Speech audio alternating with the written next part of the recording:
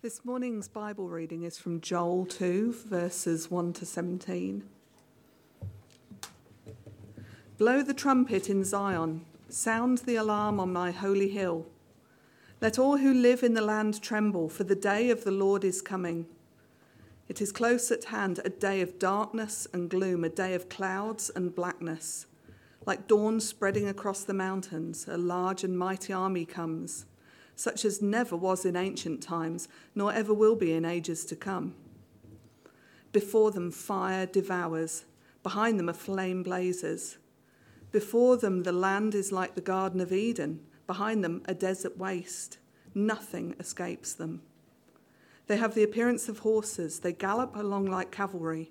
With a noise like that of chariots, they leap over the mountain tops, like a crackling fire consuming stubble, like a mighty army drawn up for battle. At the sight of them, nations are in anguish. Every face turns pale. They charge like warriors. They scale walls like soldiers. They all march in line, not swerving from their course. They do not jostle each other. Each marches straight ahead. They plunge through defences without breaking ranks. They rush upon the city. They run along the wall.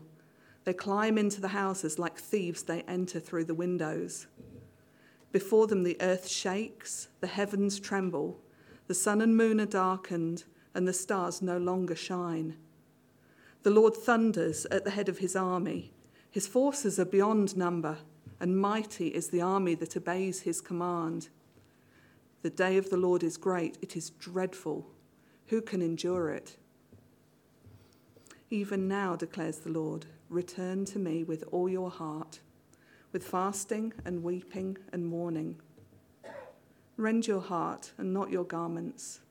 Return to the Lord your God, for he is gracious and compassionate, slow to anger and abounding in love, and he relents from sending calamity. Who knows? He may turn and relent and leave behind a blessing, grain offerings and drink offerings for the Lord your God. Blow the trumpet in Zion, declare a holy fast, call a sacred assembly, gather the people, consecrate the assembly, bring together the elders, gather the children, those nursing at the breast. Let the bridegroom leave his room and the bride her chamber. Let the priests who minister before the Lord weep between the portico and the altar. Let them say, spare your people, Lord. Do not make your inheritance an object of scorn, a byword among the nations. Why should they say among the peoples, where is their God? Well, keep those Bible readings open and make sure we're hearing from God and not just from things made up in my head. Let's pray and ask for his help. Heavenly Father, as we come to this rather heavy part of Scripture, Lord, we pray that you would open our eyes to see wonderful things in your word. We pray that you would change the way we think where we think wrongly. We pray that you would change our hearts to love what you love and hate what you hate. And we pray that you would fill us with a desire to obey you no matter the cost. Amen. Well, have you ever had to sound the alarm for some reason? Before we came here, I was working at a school for a little while, and while we was there, they built a new library, and they moved our staff room to the old library. And in this staff room, I'd claimed one of the old bookshelves, and that was my pantry. I had my Weet-Bix and all sorts of stuff in there. You know, had this whole that was like Scott's little section. And I'd claimed a fry pan from the home ec department, and I'd do fry-ups for my lunch, so eggs, I'd cook steak, I'd cook mince and have tacos, I'd do capsicums and kebabs and all sorts of things. And one day, not long after we'd moved into this new staff room, the old library, I'm there, I'm starving, and I'm cooking up my lunch, and I'm cooking some mushrooms and a big knob of butter and a little bit of chili sauce and, a bit of cracked pepper and salt in there, real gourmet kind of cook up. And it smelled fantastic. My mouth buds were watering when all of a sudden the alarm went off. this voice over the loudspeaker, emergency, emergency, evacuate, emergency. And it took me a couple of seconds before I realised why the alarm had gone off, and it was all me and my mushrooms. The entire school had to evacuate to the park across the road, and it just so happened the Year 12s had just started their first trial exam, and they'd just finished the reading time and begun to write and got evacuated, and they had to scrap the whole exam and get a supplementary from the Department of Education. It didn't take long for sort of word to get around, that it was Scott and his mushrooms who had set the whole thing off. I don't think it's my fault. They should have changed the smoke alarms, but anyway. No one had mushrooms on the griller when Joel told people to sound the alarm. The alarm that Joel sounds is no false alarm, no mushrooms on the grill kind of experience. The alarm that Joel tells us to sound is the real deal. It's the most serious, most somber, most urgent warning that there ever could be. As we saw last week in the first chapter of Joel, the people of Judah had already been ravaged by disaster and turmoil. They'd faced plagues and invasion and drought and fire. But actually now Joel says, you haven't seen anything yet. You thought that was bad. That doesn't even compare to what's coming. A day is coming when God himself will go to war with all peoples of the earth. Now, I know we just read it, and Louise read it very well, but I think we need to read it again just to let it soak in. Read with me at verse 1. Joel says, blow the trumpet in Zion. Actually, this is God speaking. Sound the alarm on my holy hill. Let all who live in the land tremble, for the day of the Lord is coming. It is close at hand. A day of darkness and gloom, a day of clouds and blackness. Like dawn spreading across the mountains, a large and mighty army comes, such as never was in ancient times, nor ever will be in times to come. Before them fire devours, behind them a flame blazes. Before them the land is like the Garden of Eden, green and lush, and behind them a desert waste. Nothing escapes them. They have the appearance of horses. They gallop like cavalry, with a noise like the chariots. They leap over mountaintops like a crackling fire consuming stubble, a mighty army that draws up for battle. At the sight of them, nations are in anguish, and every face turns pale. They charge like warriors. They scale walls like soldiers. They all march in a line, not swerving from their course. They do not jostle each other. Each marches straight ahead. They plunge through the defences without breaking ranks. They rush upon the city. They run along the wall. They climb into the houses like thieves. They enter through the windows. Before them the earth shakes. The heaven trembles. The sun and moon are darkened, and the stars no longer shine.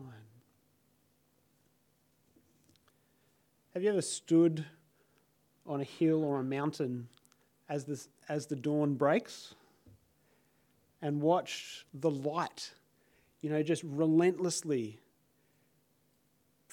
push out and cover all the earth? It doesn't matter. Nothing stops it from driving away the darkness. Trees, buildings, valleys. As the sun comes up, the dawn just relentlessly marches forward, never stopping. And that's what this army will be like.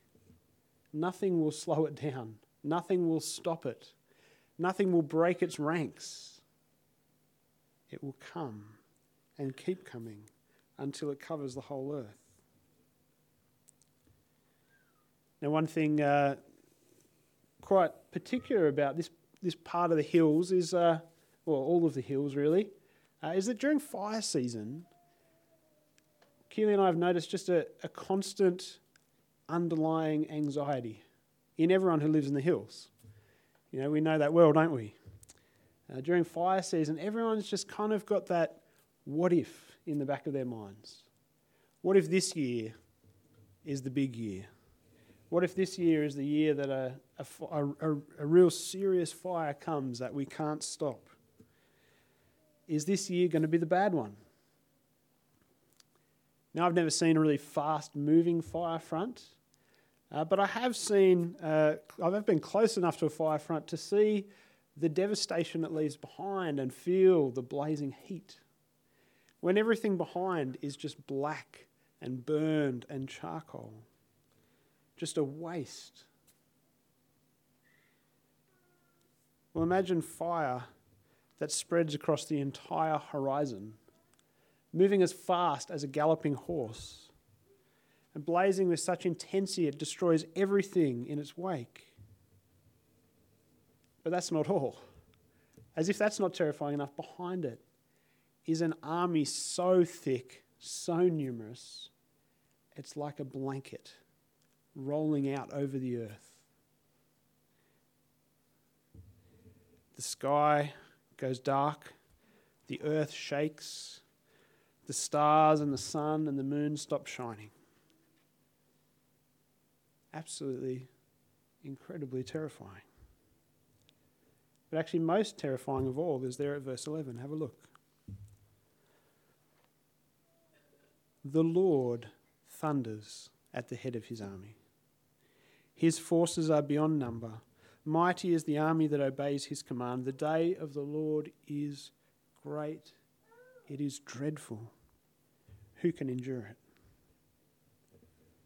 So I think the most terrifying thing of all this is not the fire or the army or the thunder, but it's the fact that it's God who's the one leading the charge against his creation, against the people that he made and breathed life into.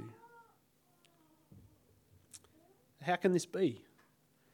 How could this be that the God who created and who loves go to absolute war against his people? I've been building a pergola at our house out of second-hand steel, and because it's second-hand steel, it's got old crusty paint on it, and it's got sections where it's sort of bare and rusty, and the old paint and the rust kind of really ruins the whole thing. And if I leave it there, it's just going to keep corroding and causing problems. So I'm going to have to sand the whole thing back and then repaint it. And I'd really love one of these things. And big shout out to Calvin, wrestling with things that don't work. Thanks, mate. Now, this is a laser cleaner. And if you've ever seen footage of these or one of these in action, what it does is that laser literally just burns away all the oil, the dirt, the rust, the paint, anything that's on there, leaving behind just fresh, bare, clean metal. And I'd love one of these because it would save a whole lot of elbow grease sanding away. But in this prophecy, we kind of get a picture of like this, that this is what God is doing. Actually, the very first time in the Scriptures we come across the prophecy of the day of the Lord, we get the answer to why God is coming with an army. And it's in that second reading you have there in Isaiah 13. The Lord Almighty is mustering an army for war. They come from faraway lands, from the ends of the heavens. The Lord and the weapons of his wrath to destroy the whole country. See, the day of the Lord is coming, a cruel day with wrath and fierce anger, to make the land desolate and destroy the sinners within it. The stars and the heavens will not show their light. The rising sun will be darkened. Verse 11, I will punish the world for its evil, the wicked for their sins. I'll put an end to the arrogance of the haughty and will humble the pride of the ruthless. See, God can't stand to have this perfect world he created riddled with corrosive sin. Like those lasers purging away all the junk to leave clean, fresh metal behind. God is coming to purge his world of all sinners who arrogantly, defiantly rebel against their one true King. Now, to many, the day of the Lord seems kind of contrary to God's nature. Isn't God love? How does this fit? But actually, the day of the Lord is in perfect alignment with God's nature, because he is perfect and he loves good and he hates sin and he's just and holy and righteous. And he is the judge of all the earth. And so he must do right. He must judge wickedness. He cannot let it go unpunished. See, the day of the Lord is not contrary to God's character. It's actually the inevitable consequence of a world that's rejected God in light of who God is.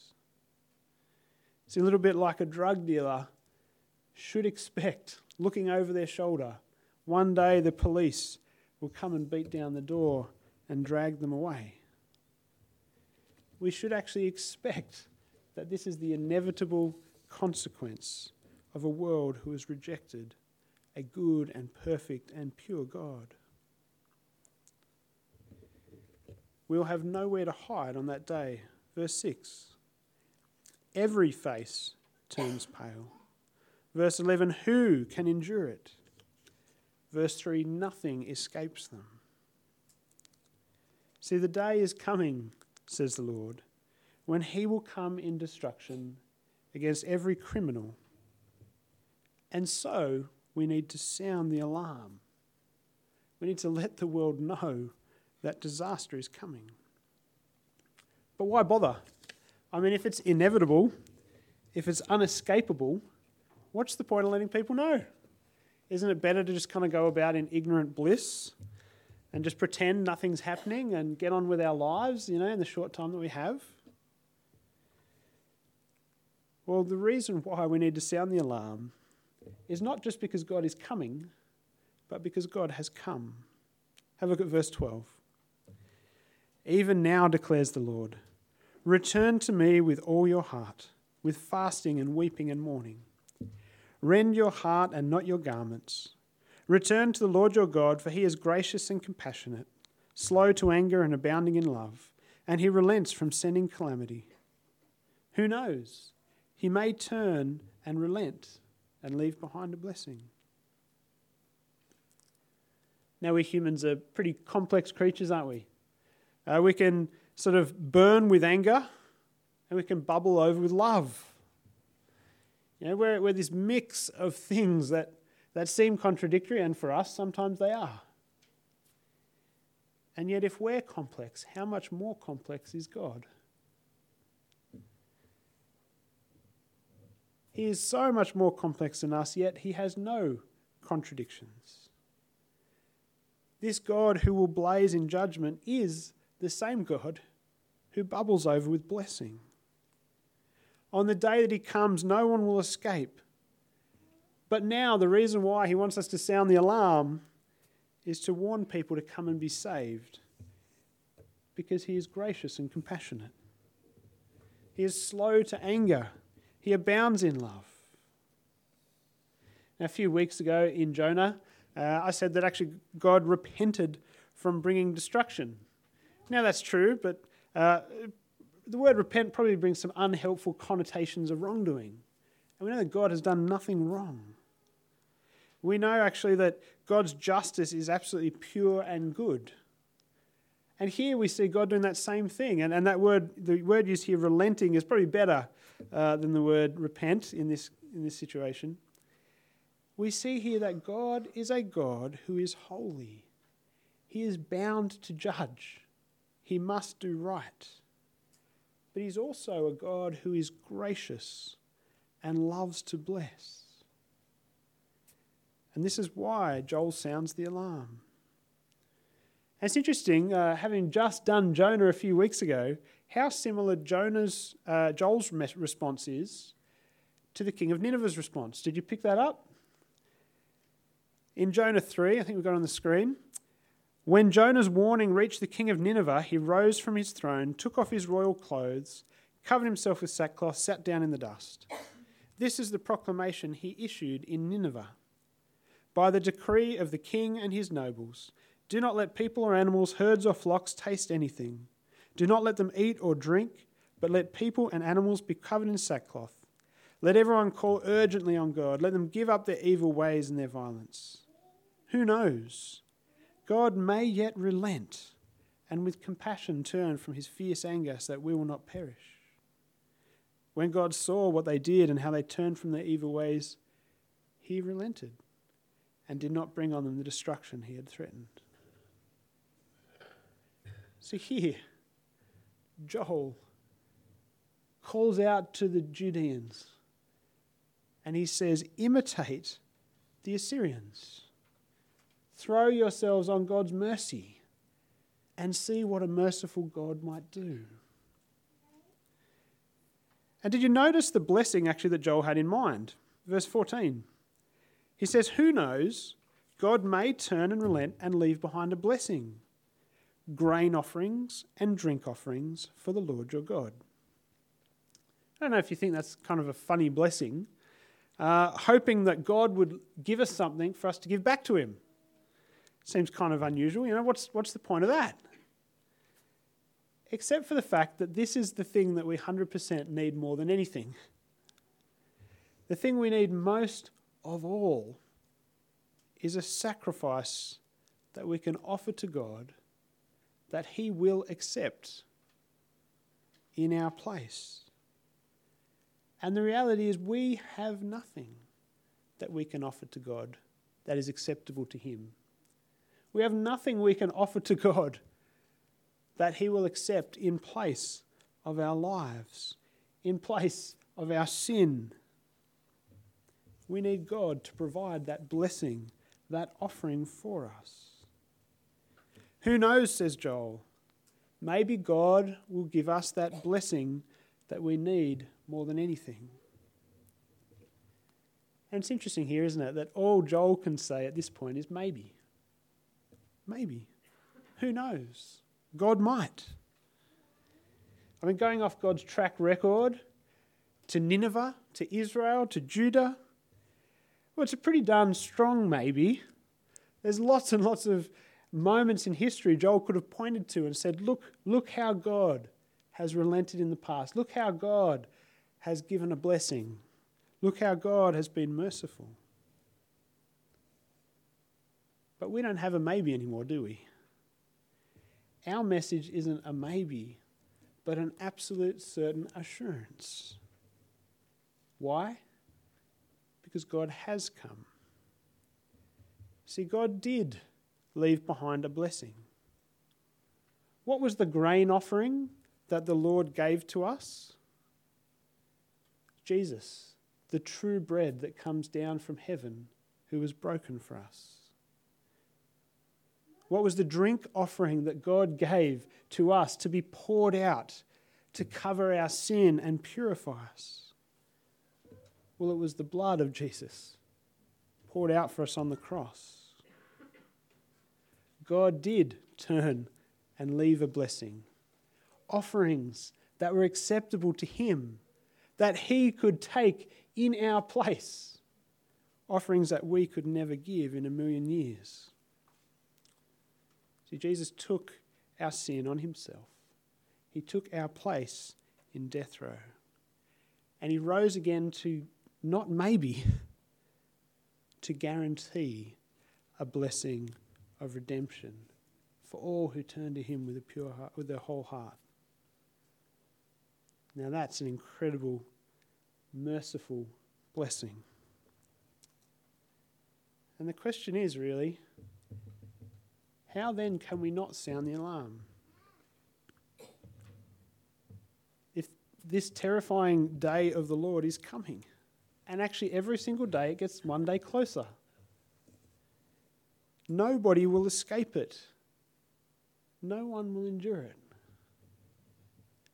And yet 99 times out of 100, I choose my comfort over sounding the alarm. Rather than make things awkward, I choose not to speak and warn someone and call someone to the great news that Jesus has come and provides the blessing we need so that we can escape that dreadful day. 99 times out of 100, I choose cowardice instead of courage. Apathy instead of love. I choose to let these lambs go silently to the slaughter when I know the shepherd who could lead them to safety. I say nothing. I want to call us this morning to repent of our silence. I think every one of us is probably in this boat. Every one of us has had this siren in our hands from the day that we first believed the gospel. We have the message, God is coming, and yet he has already come. And by his death and resurrection, we can have life. And yet every one of us is guilty of being silent on probably many occasions. Let's, as a church, repent. Let's decide that we're not going to do that anymore. Let's together decide, as Trinity Church Mount Barker, we will sound the alarm. We will lead these sheep from slaughter to their Saviour. Let's choose courage over cowardice. Let's decide that there won't be one person in our lives, one person in our community who will get to that day without having been warned, without having heard the alarm. Judgment is coming, but Jesus has come. That sounds kind of scary, doesn't it, to make a commitment like that? But it's nowhere near as scary as the alternative. That dreadful day comes and people face it without Jesus. It'll be easy for us today, I think, to walk away feeling a little bit heavy, feeling maybe a little bit guilty, feeling maybe a little bit like, oh, I wish I could do that, but I can't. It'd be easy to go away and just sort of let that wash away and get on with life. But that wouldn't be true repentance. See, repentance we actually see here in Joel, two things. We see it comes with action, and we see it's a community thing. See, it's not just a solo activity. We do repent individually, but we also repent communally. Have a look at verse 15.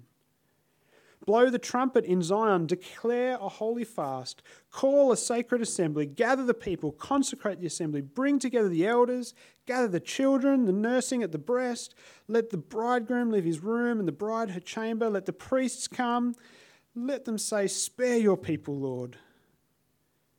Do not make your inheritance an object of scorn. See, repentance is something individual, but it's also something collective that we do as a community. And it has a power and a transformative power when we as God's people gather together, repent together, and pray, crying out to God that he would spare his people. And so I am going to literally right now call us to a fast and a sacred assembly. In 2 weeks' time, we have our prayer meeting on Monday night here, 7:30 p.m. Gathering as a church to pray together. And so I'm calling young and old. This isn't just for the adults. Bring your kids. Youth, old, young, honeymoon or not. Let's gather in 2 weeks' time to cry out to the Lord, to repent and ask him that we would no longer be silent, to ask him to use us to bring the people of this community out of darkness and death into the light and life of his Son. And let's fast. Let's let our hunger teach us to hunger to see lost sheep be saved. Let's spend a day where we're not going to be legalistic about it. I don't want any diabetics keeling over because you haven't had anything. Maybe you just fast half the day. Make sure you drink water. let's actually do what God has called Judah to do here, not as some special magical miracle thing, but as a sign that's not just saying to God, but saying to ourselves, we are serious about this. Let's let that hunger teach us. And so on the 26th, I call us all to fast for the day, to join together in prayer. And let's see what God will do in our hearts, in our midst, and in our community. Who knows? Maybe it'll be a day that we'll look back on, seeing that day that we repented, that day we cried out together, that day we fasted, was a day that God changed us.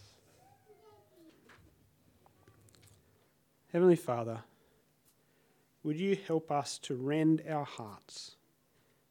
Would you make us truly repentant for our failure, our failures on so many occasions to sound the alarm? May the reality of that day and then the wonder of what Christ did when he came and died in our place as our drink and our grain offering, may they totally shape and transform us, and may they open our mouths to speak. Amen.